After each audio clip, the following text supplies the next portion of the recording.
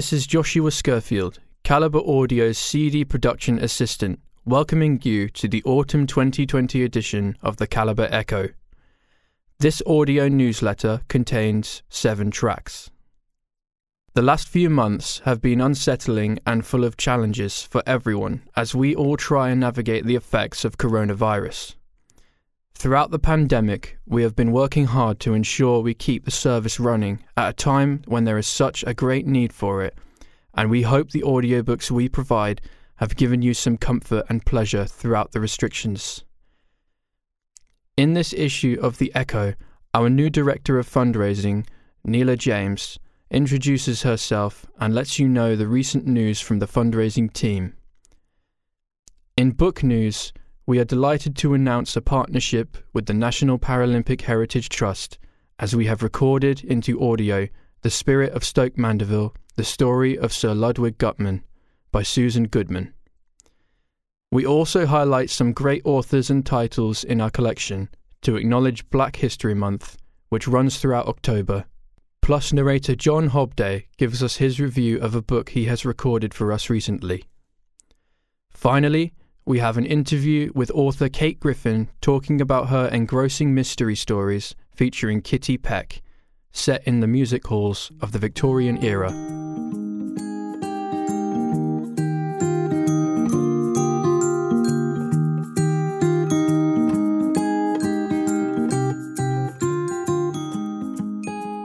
To begin with, we hear from Neela James, our new Director of Fundraising. Hello, I'm Neela James, Director of Fundraising here at Calibre Audio. I'd like to take this opportunity to introduce myself and to update you on some fundraising news. I joined the Calibre team in April during lockdown. I bring over 20 years' experience of leading fundraising teams in various charities, including RNIB, Sense, Cancer Research UK and the Wildlife Trust. I am really looking forward to using my knowledge and experience to grow fundraising income at Calibre so that we can continue to improve our service to our members and also to reach many more people who would benefit from our service. The coronavirus pandemic has affected everyone in some way, whether it's losing a job or a loved one or losing the freedom to go out and socialise, which I know has left many of our members feeling more isolated than ever. As with most other charities, our income has been badly affected, and one of my first projects was to launch our COVID-19 fundraising appeal. I was totally blown away by the tremendous generosity that you, our members, showed in your response to our appeal. I was very humbled by the many messages of thanks for continuing our service despite the difficulties of lockdown, as many of you described Calibre as a lifeline. Calibre exists to serve you, but we wouldn't survive without your support. So I'd like to say a huge thank you on behalf of everyone at Calibre to all our members who generously donated an incredible total of £122,000, plus gift aid, which means we've achieved our target of £150,000. This amount would cover all our running costs for a whole month, and we are so grateful for all your support. Now that the mornings are feeling chilly and autumn beckons, have your thoughts turned to Christmas yet? There are 3 important things that I'd like to let you know about. Christmas cards. This year, we're using up our existing Christmas card stock from last year, so please get in touch early if you would like to buy some, as we expect to run out. You can see what's available on our website and shop by visiting www.calibreaudio.org.uk, where you can order online or you can place an order by calling 01 296 432 339. Please call and let us know if you would prefer us to send you an order form to return by post. Online shopping. If you're a fan of online shopping, there are 2 websites where you can generate donations from retailers to Calibre. If you usually shop on Amazon, please use smile.amazon.co.uk, which is their charitable website where you can choose Calibre Audio as your favourite charity. Amazon will donate to us as you shop at no additional cost to you. You can also sign up at www.easyfundraising.org.uk, where you can choose to do your online shopping as normal, and if your retailer is one of over 4,000 who are in the scheme, the retailer will make a small donation to your chosen charity as a thank you. The Big Christmas Challenge. My final Christmas theme mention is for the opportunity to double the value of your donation to Calibre. We are delighted to be one of the charities chosen by The Big Give for their Christmas challenge this year. This is the biggest match funding event in the UK and raises millions of pounds for charity.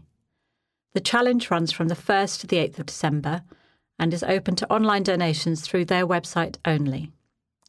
We are delighted and hugely grateful to King's Access Technology, who provide our memory sticks, solo and sonic players, for pledging to match the first £3,000 of donation received for this challenge.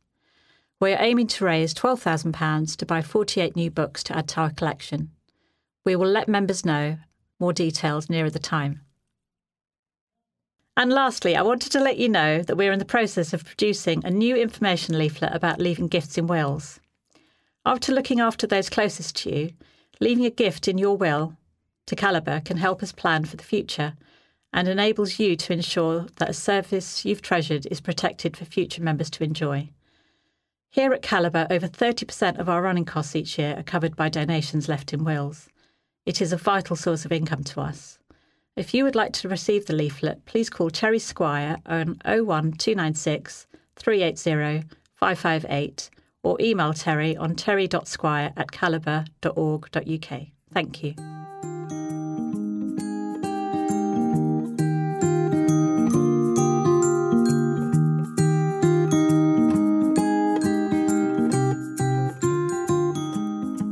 Now we hear from John Hobday, one of our volunteer narrators, with his review of one of the books he has recorded called The Big Show by Pierre Clostermann. The Big Show. Over the years, I have read many books of the exploits of World War II pilots and aircrew, but few, if any, match up to the realism and sheer grit of Pierre Clostermann's story. His courage and determination as a French Air Force pilot who, with the RAF, continued the fight against his country's invaders, leaves one breathless with admiration. His accounts of the terrible attrition rates of pilots, particularly in his second tour flying Tempests, has not, to my knowledge at least, been so openly documented. How he and his comrades set off, day after day, and indeed night after night, against unbelievable odds, knowing that the chances were that they would not return, leaves one full of admiration and wonder. It is indeed one of the most gripping descriptions of aerial combat that I have ever read, and, after all that, the antipathy and dismissiveness these brave French pilots received from their own countrymen and overlords at home in France makes their achievements all the more noteworthy. This is indeed a remarkable story of heroism and horror, and an account of the camaraderie of men who defeated not only the enemy, but their own fear itself, which will remain in your memory long after the reading of the book is finished. If after hearing John's review you would like to borrow The Big Show, then the catalogue number is 13816.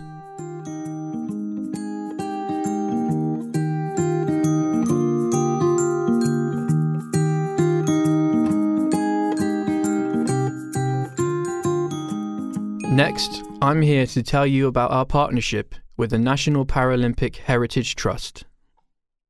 We are excited to announce that Calibre Audio has partnered with the National Paralympic Heritage Trust to produce the audiobook version of the biography The Spirit of Stoke Mandeville, the story of Sir Ludwig Guttmann, written by Susan Goodman. Professor Sir Ludwig Guttmann worked at Stoke Mandeville Hospital, which is local to Calibre's office just outside Aylesbury in Buckinghamshire, where he revolutionised the care of paralysed servicemen, introducing a whole new approach to the treatment of tetraplegic and paraplegic patients. He was the visionary founder of the Paralympic movement, with which we are all so familiar, giving athletes with disabilities the opportunity to compete at a world-class level. Listeners will learn about the life and inspirational work of Professor Guttmann, CBE, and how the Paralympics were set up. You can hear a taster of the audiobook on our website under News Articles, or borrow the whole book with catalogue number 13640.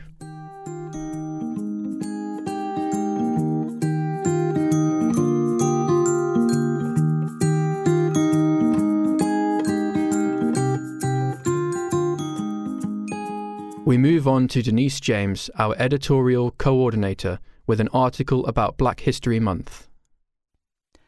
October is Black History Month in the UK, a time to celebrate the culture, history and achievement of Britain's African and Caribbean communities. Across the country, a wide variety of events are being held, from exhibitions of art and photography to film screenings and poetry workshops. You can see a full list at the Black History Month website, blackhistorymonth.org.uk. There are also interviews and short films to enjoy, as well as online history courses to participate in. This year, for the first time, Black history is being promoted in a truly novel way. The Black Farmer brand of sausages will be featuring the faces of 3 notable names in Black British history. Mary Seacole, the pioneering nurse of the Crimean War, George Arthur Roberts, a World War I veteran and civil rights campaigner, and Lincoln Orville Lynch, an RAF air gunner who was decorated for his distinguished service in World War II. Book-related features include a tribute to Andrea Levy by Sir Lenny Henry. Sir Lenny appeared in the BBC TV adaptation of The Long Song in 2018, playing the head house slave Godfrey. The story is set in colonial Jamaica in the final years of slavery on the island, before it was abolished in 1833. Here at Calibre, we are always happy to use an opportunity to promote Black British writers featured in our library. Here are just a few. If you are looking for chick lit or popular fiction, then you can't go wrong with Dorothy Coomson. She has produced several best-selling novels since her 3rd book, My Best Friend's Girl, catalogue number 7393, sold over 500,000 copies after it became a Richard and Judy summer read. Adele and Cameron's friendship comes to an end when Adele has a child by Cameron's boyfriend. 2 years later, Adele is dying and begs her old friend to adopt her little daughter. Author Sarah Collins worked as a lawyer for many years before taking the plunge and becoming a full-time author. Her book, The Confessions of Franny Langton, catalogue number 14057, won the Costa First Novel Award in 2019. Set in Victorian England, it is a gothic romance about the twisted love affair between a Jamaican maid and her French mistress. Award-winning author Carol Phillips was brought up in Leeds and studied literature at Oxford University. His novel, The Lost Child, catalogue number 10835, draws on his upbringing, being set in the shadow of the wild moors of the north of England. It follows the fortunes of Monica, who is cut off from her parents after falling for a foreigner as she struggles to raise her sons.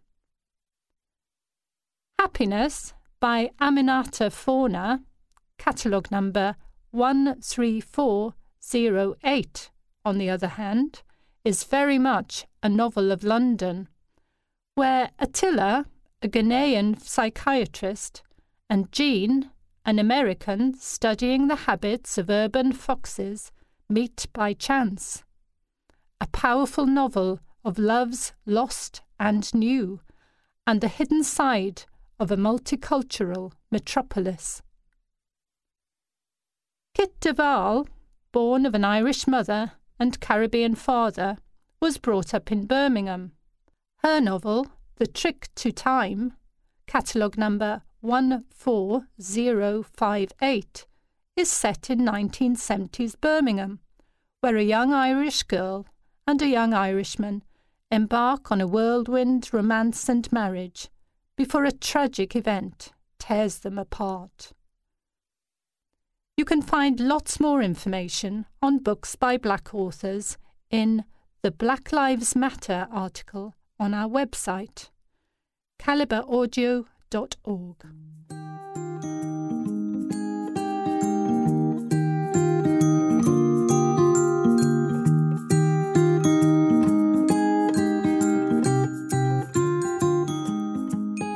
To finish off, Emma Scott, our head of literature and audiobook production, talks to author Kate Griffin about her work.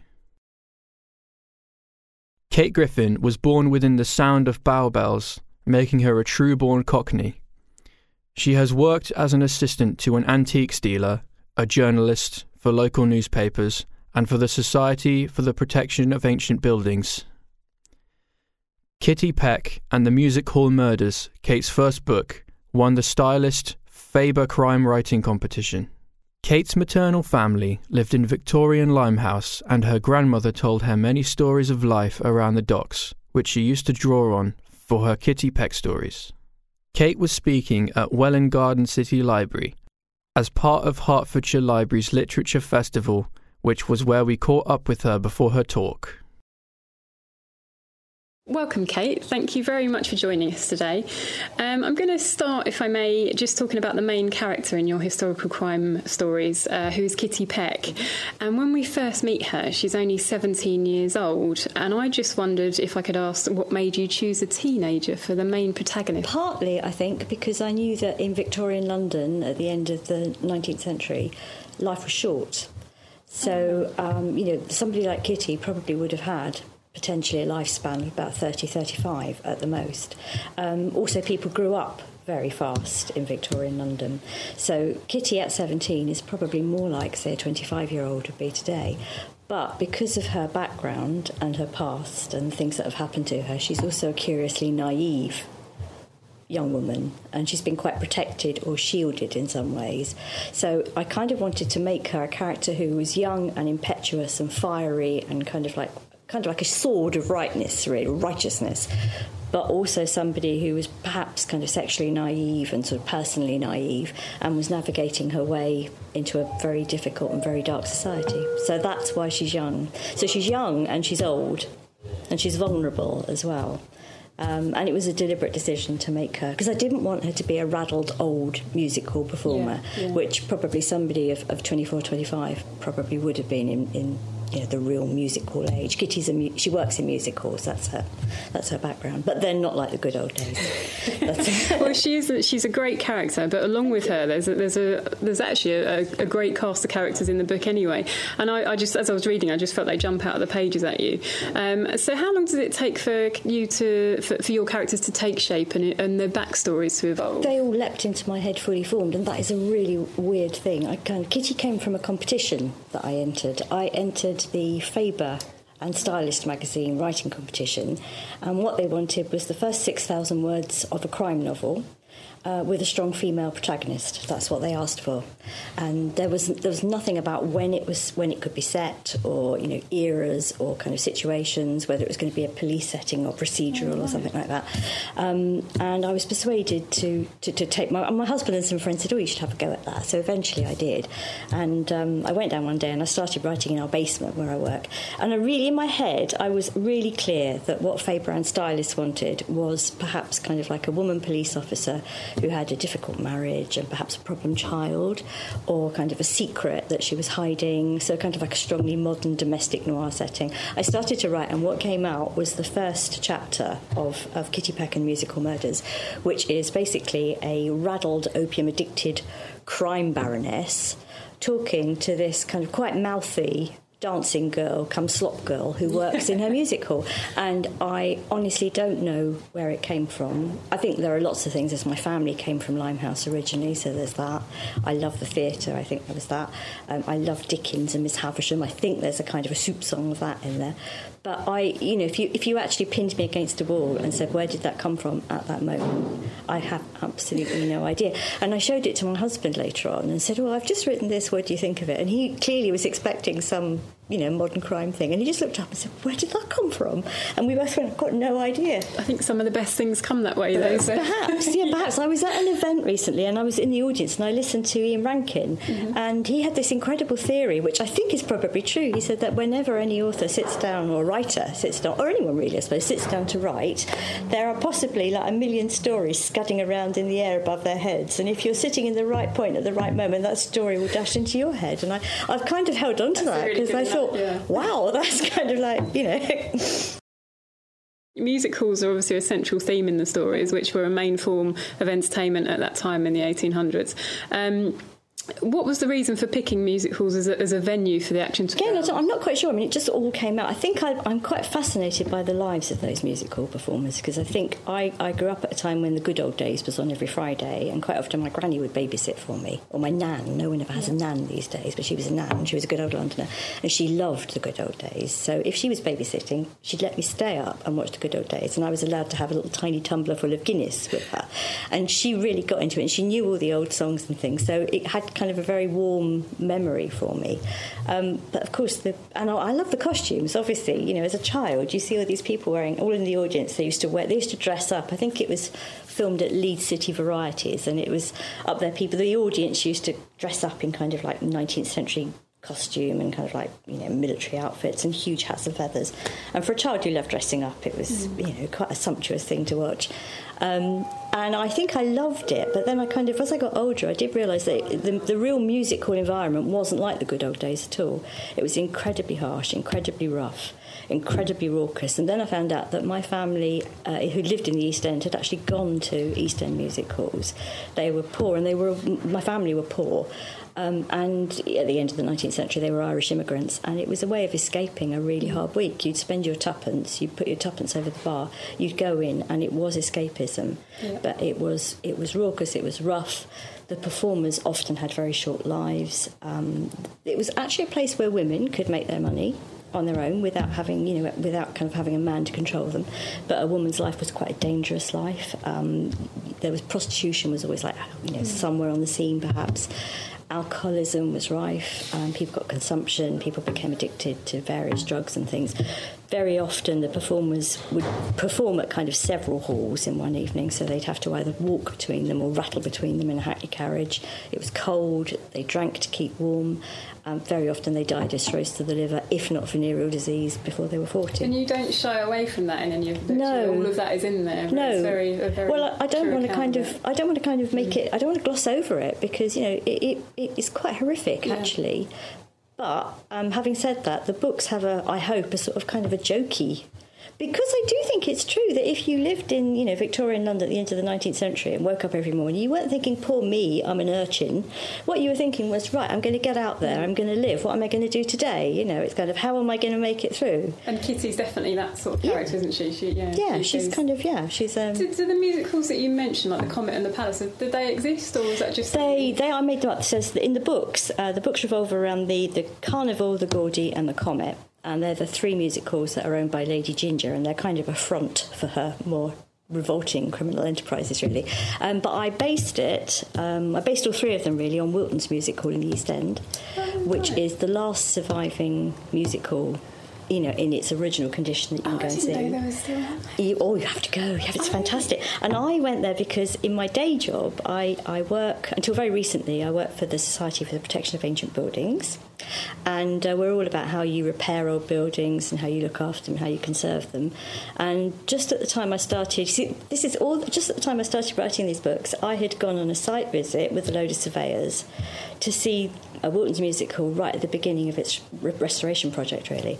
And they were all blokes, and they were all in their hard hats, and they were all wandering around sort of tapping the woodwork and sort of, we put an acroprop here, and we can get rid of that, we'll take up that floor. And I was just looking at the stage. It's got these incredible barley sugar twist columns and this raggy old curtain, and it is literally, it's the size of 2 tables, the stage. It's a real kind of bar stage. But I was looking at it and thinking, my word, the people who've stood there with their rough voices and belted out at an audience that was belting stuff back at them, because that's the other thing about the musical, it wasn't polite. It was rough. The audience was as rough as the people on stage, and it was almost like stand-up. If you were a man or a woman doing a routine in a musical, you had to have an incredible power or an aura or some sort of charisma, otherwise you were toast. You were toast, So it's kind of a powerful and exciting and quite contemporary in a way environment. It's not polite, it's not neat, it's not all furs and jewels. It's kind of like, it's struggle, and that really appealed to me. I felt that you really get a sense from your books what the Limehouse area of London's like, and what it would have been like in the 1880s. And if you forgive me, there's a scene that there's basically a sentence in the book that I just want to read out to you. So this is a scene from Kitty Peck and the Music Hall Murders. And they're down by the docks, and this just epitomises what I felt that you did. So it begins, the night was thick with the scent of trade. Every step brought a sharp new tang. Coffee, spice, rum, sweet tar, tobacco, stale wine, and the meaty, fatty smell of wool. If you could bottle the air of the docks, you could carry the world in your pocket. And on reading that, I was just there. I could taste it, I could see it, I could smell everything. And I just wondered how, as an author, you managed to conjure up such a sense of place without kind of experiencing that, because you wouldn't have... Well, maybe I did. My grandfather was a docker. Right. My grandfather, Timo, no one ever called him Grandad, was a docker, and he worked at the London docks all his life. He had lots of various little jobs, actually. He was a bit of a Del boy, really. I think he had quite a lot of little jobs on the go, really, but he worked in the docks, and I remember him, and he used to take me for walks through Wapping when I was very little on a Saturday, and looking back, I think those walks were quite often to collect things from people, I remember him saying to me once, and I'm sure that's where that came from, he said, if you covered your eyes now and asked me where I was, this was back in the 60s, I could tell where I was in Wapping by the smell. Wow. Because even back then, the particular areas had different trades that came in.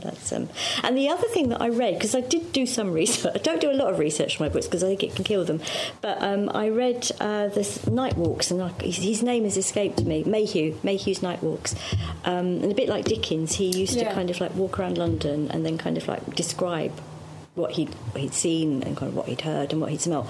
And there was a passage about the docks and the trades and the different trades that came in, and it was about the horn sheds and the mutton trade and the wool sheds and the coal sheds as well. And it was really, he was writing kind of like quite a straight account, but I think I took that and thought, well, what would that be like if you were standing there on that corner and smelling all of that? Yeah, I was definitely there, and that's just one instance. There's lots of instances like that through the books that I just feel, you really can picture the moment from what you're saying. Well, Kate, thank you very much for talking to us. I can thoroughly recommend your books to our members. As I say, I'm reading my way through them at the moment, and I'm really enjoying them, and I think they will appeal to a lot of people. So I hope this encourages them to pick up and give them a try. But thank you very much anyway for giving your time today. Anyway, thank you. You're welcome. Thank you. If listening to Kate talk about her writing has made you curious about the Kitty Peck mysteries, then we have all 4 that are in the series so far. They are Kitty Peck and the Music Hall Murders, catalogue number 13272, Kitty Peck and the Child of Ill Fortune, catalogue number 13329, Kitty Peck and the Parliament of Shadows, catalogue number 14085, Kitty Peck and the Daughter of Shadows, catalogue number 13682. If you want to read more about the history of music halls, gin palaces, and other Victorian pastimes, then why not try the non-fiction title Palaces of Pleasure by Lee Jackson, catalogue number 13490.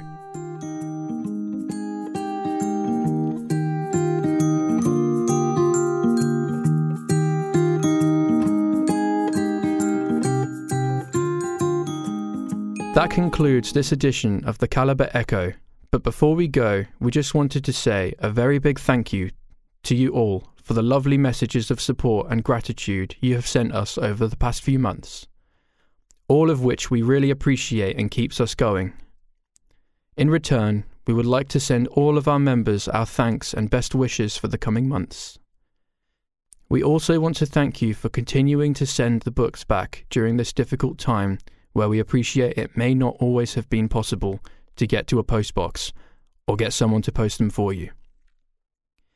Please continue to send them back once you've finished with them, and if it is safe for you to do so.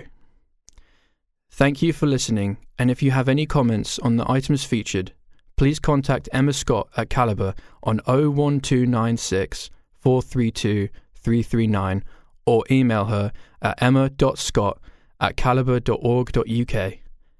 Goodbye for now from all of us here, and could I remind you to return this recording to Calibre for other members to borrow. The Calibre Echo was recorded and edited by Kieran Potter. The music was provided with kind permission from Josh Woodward. You can find more of his work on his website, www.joshwoodward.com.